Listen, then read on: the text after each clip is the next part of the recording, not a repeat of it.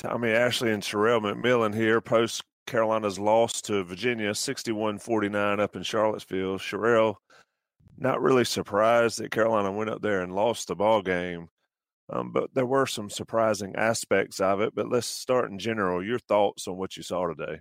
Yeah, like you said, it's not really a surprise, and it's not really a surprise that it was ugly. That's what Virginia wants you to do. They want you to take bad shots, take quick shots, so they can go down and take the best shot, and go back down the court again and do it again until you get frustrated, and then you start taking more bad shots, and it just all goes downhill. I think North Carolina defensively, I thought they played really well actually. Haven't quite finished looking at the stats, but I mean they held Virginia. They were 45% from the field, 36 from three. And then he only shot 9 free throws. So I thought North Carolina did a good job of not fouling, of playing good defense for the full shot clock. The issue was they gave up so many offensive rebounds. I think there was a stretch there in the second half when the Tar Heels played over what ended up being 2 possessions. They played about 3 minutes of defense. And, it's hard enough to win up there when you play good defense, get the rebound, and try to score on the other end. But when you play good defense for 3 minutes and still give up points, that's tough to handle. And that ultimately, I think that and the turnovers were the reason they went up there and lost. Yeah, let's start with the turnovers. I mean, it's a relatively tight ball game in the first half, but the open field turnovers, or the live ball turnovers in basketball terminology, I mean, you just can't do it. And they did it 3 times against Virginia, and it sort of set the Cavaliers on their way. I mean, that I just saw a lot of lack of communication out there, and it was not a situation where Virginia was doing anything special. I didn't think. Your thoughts on those, at least in the first half, because I thought they settled down a little bit in the second half, but that first half stretch there was rough. In the first half, a lot of it was unforced. Obviously, when I say unforced, I mean it wasn't directly as the result of Virginia, taking the ball away from North Carolina. Granted, because it was Virginia, there was additional defensive pressure that probably wasn't there that the players were feeling. But it wasn't like Virginia was forcing them into a whole bunch of steals. They were just kind of either throwing the ball away or not able to handle it or thinking ahead to the next play. So that was a huge issue for Carolina today. I don't know whether to attribute that to. Maybe it's that it's very hard to score against Virginia, and North Carolina doesn't have a lot of guys who can create their own offense. And that is probably something that we'll want to monitor moving forward, because I do think it's an issue. If Theo Pinson's not playing a great game, then North Carolina's offense reverts to basically Joel Berry, go out and do it. And it's interesting because it's starting to look a lot like those Marcus Page teams that made I guess it was his sophomore and junior year, sophomore and junior year, that the first year they lost in the round of 32, the next year in the Sweet 16. In that if Marcus Page is off just a little bit or isn't being superhuman, then they don't have a chance to win. And I thought this team was a little more talented than that team. But right now they are kind of regressing into Joel Berry has to do everything. He has to score all the points. He has to run the offense. He can't come out of the game. He has to play 36 minutes every game because Roy Williams doesn't trust his backup. All of that snowballs. And I think Berry feels that pressure, and he can't do it by himself. Yeah, and we talked about that last week, I believe it was. Maybe Berry was pressing, trying to do too much, and then he's come out and done everything he can for his team here. But let's look at another stat that I see is a little bit problematic, is Berry led the team with 8 rebounds. Now, Luke May ended up with 8 as well, Sterling Manley with 7. But to your point there, Berry, 17 points, of course, leads the team. Kenny Williams, the only other player in double figures with 11, but he needs some help, and the help needs to come, I think. We can talk about the freshman bigs, but I think Theo Pinson's got to step up. And I know the plus minus and all that stuff says that, it's much better when he's on the floor, but he was not good today. And Virginia made him look bad on a couple of occasions. Your thoughts on what you've seen from Pinson the last couple of games? Yeah, he did make a field goal against Virginia, which, I think he's the type of player who doesn't necessarily have to score from the field for North Carolina to play well. What they need from him is creating for others, and he was unable to do that. He had 1 assist, 2 turnovers, and 4 points, all from the free throw line. So he's got to find a way to get more involved, find a way to get Luke May and Cameron Johnson open shots. I think that's his primary function in the offense. Obviously, they want him to play great defense.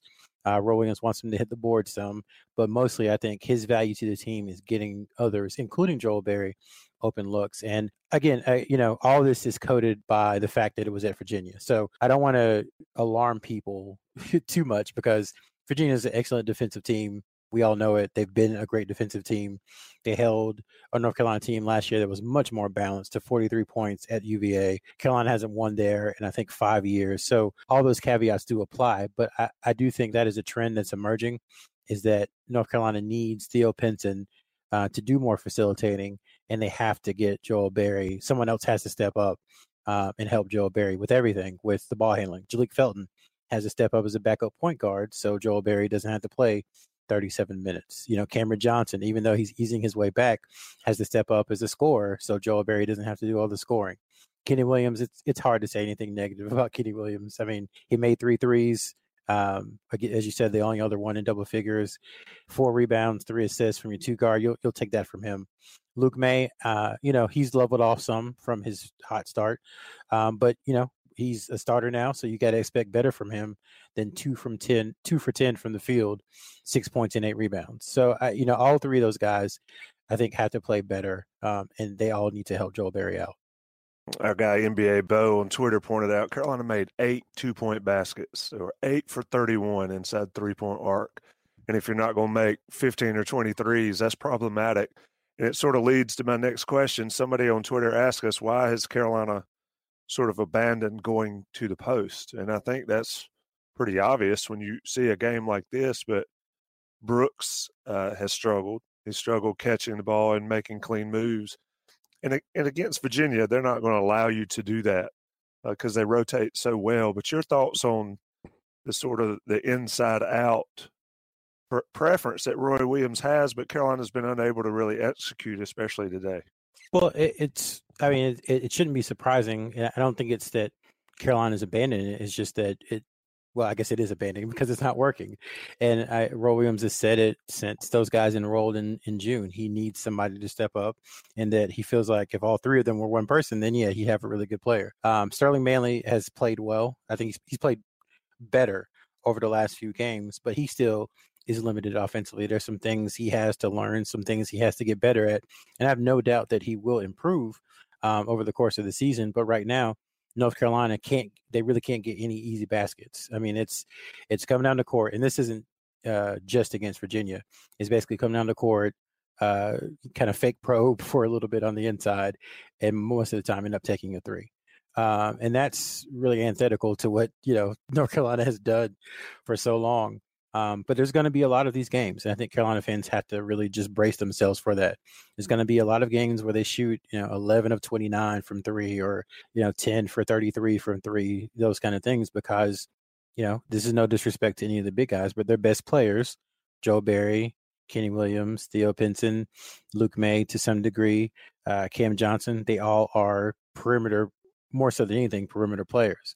And they're going to take a lot of threes, and they're all pretty good shooters. So that's going to kind of be the number for North Carolina, is they're going to have to hit, probably 10 to 12 threes most games to give themselves a chance to win until these big guys can continue to improve. And I think the scary thing for Carolina fans or people who follow the Tar Heels is that it may not happen this year where they can dump the ball into one of the big guys and expect to get 2 points. That may not be on the horizon for this season. So they're going to have to, for lack of a better term, live and die by the 3, I think, this year.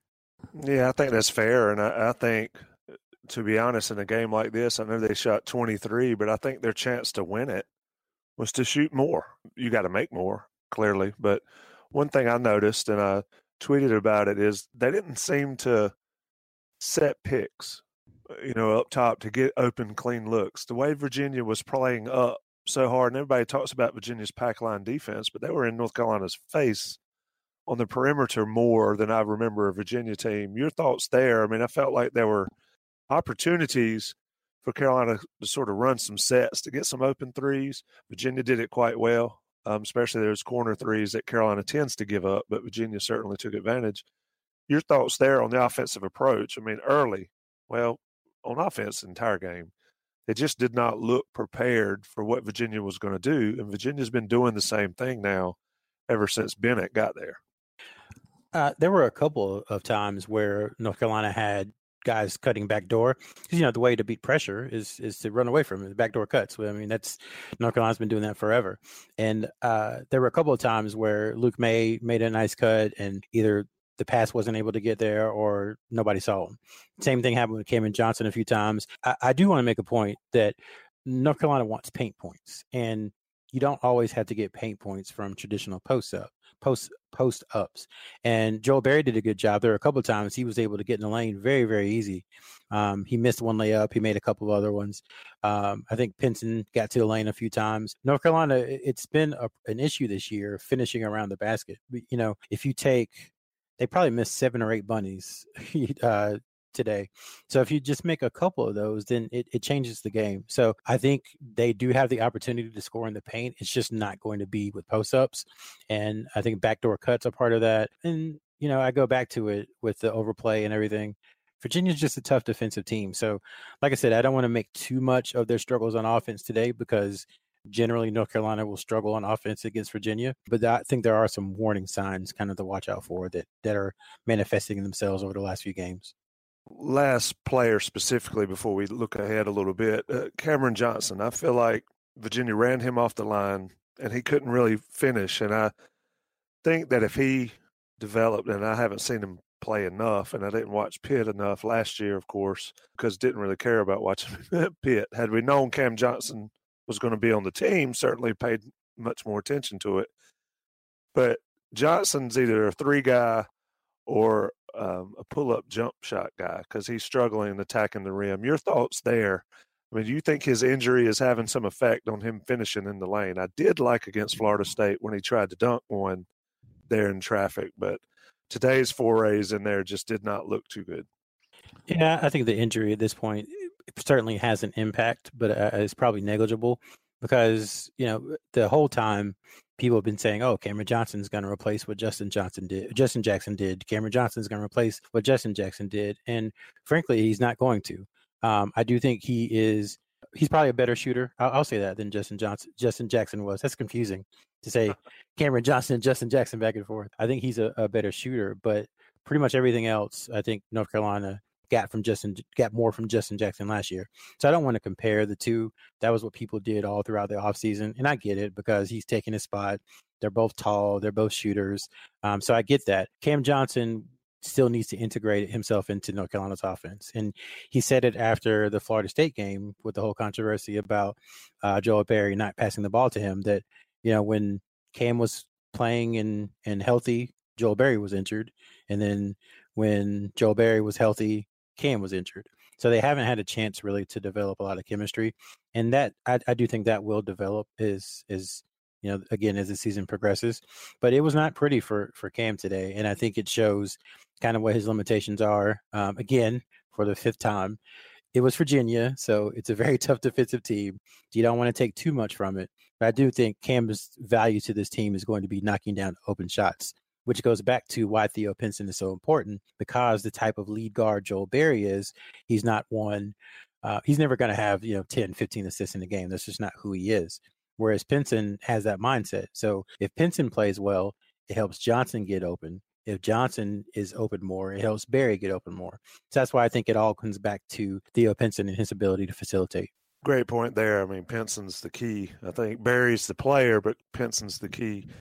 Okay, let's look ahead. Carolina gets to come home, and I would wager that this stretch at Florida State, at Virginia, is the toughest 2-game stretch that anybody will have in the conference unless miss somebody playing, Duke and Virginia back-to-back or Duke and Carolina back-to-back. But for Carolina, Boston College Tuesday night and then travel to Notre Dame, definitely a 2-game stretch they can get. Notre Dame looked good without Bonzie Colson against NC State, but it is NC State.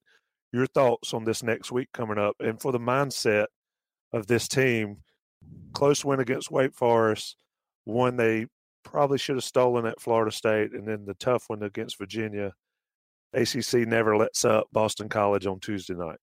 Well, it goes back to why that Wake Forest game was so important because, having that Wake win at home it doesn't help with the losses to Florida State and UVA on the road, but the season looks a lot more bleak if you're 0-3 coming home playing BC. And, I know BC doesn't have a great record. I think they've lost 6 or 7 games. But they have 2 guys that if they get hot, they can beat you very easily. So I think they'll come home expecting to put forth a good effort. And Roy Williams has talked about that a few times lately, that the effort hasn't necessarily been there. And that's surprising considering how this team played early in the season. They looked like, I can't think of an expression. They looked kind of wild, which is in a good way, in that they were diving on the floor, running around, lots of passion. And I don't think you necessarily have seen that the last maybe 2 games.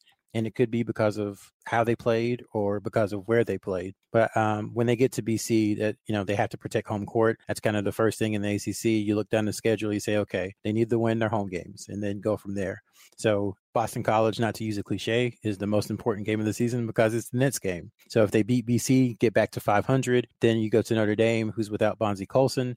And if you can get a win on the road against Notre Dame, then maybe you can start to build some momentum when you have Clemson at home, Georgia Tech at home, go to Virginia Tech, NC State at home. So that is a manageable stretch. Again, don't want to overlook anyone, but it is a manageable stretch where they could, stack some victories together and get their confidence back. Indeed. Boston College, of course, got local guys that love to play well against the in-state schools that they missed out on. Carolina and Boston College Tuesday night. Carolina falls to Virginia up there 61-49 in a typical Virginia basketball game. And when it's a typical Virginia basketball game, the Cavaliers usually win. Today, no different. Sherrell, appreciate you taking time to join me. I apologize to our listeners for my scratchy throat.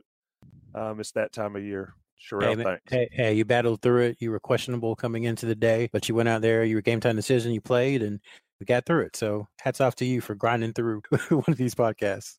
I appreciate that, and very fortunate to have the mute button so I could hack up along as we do this. Thanks, Sherrell. Okay, no problem, Tommy. Thanks for listening to InsideCarolina.com, the independent voice of UNC Sports, your home for Tar Heel football, basketball, and recruiting.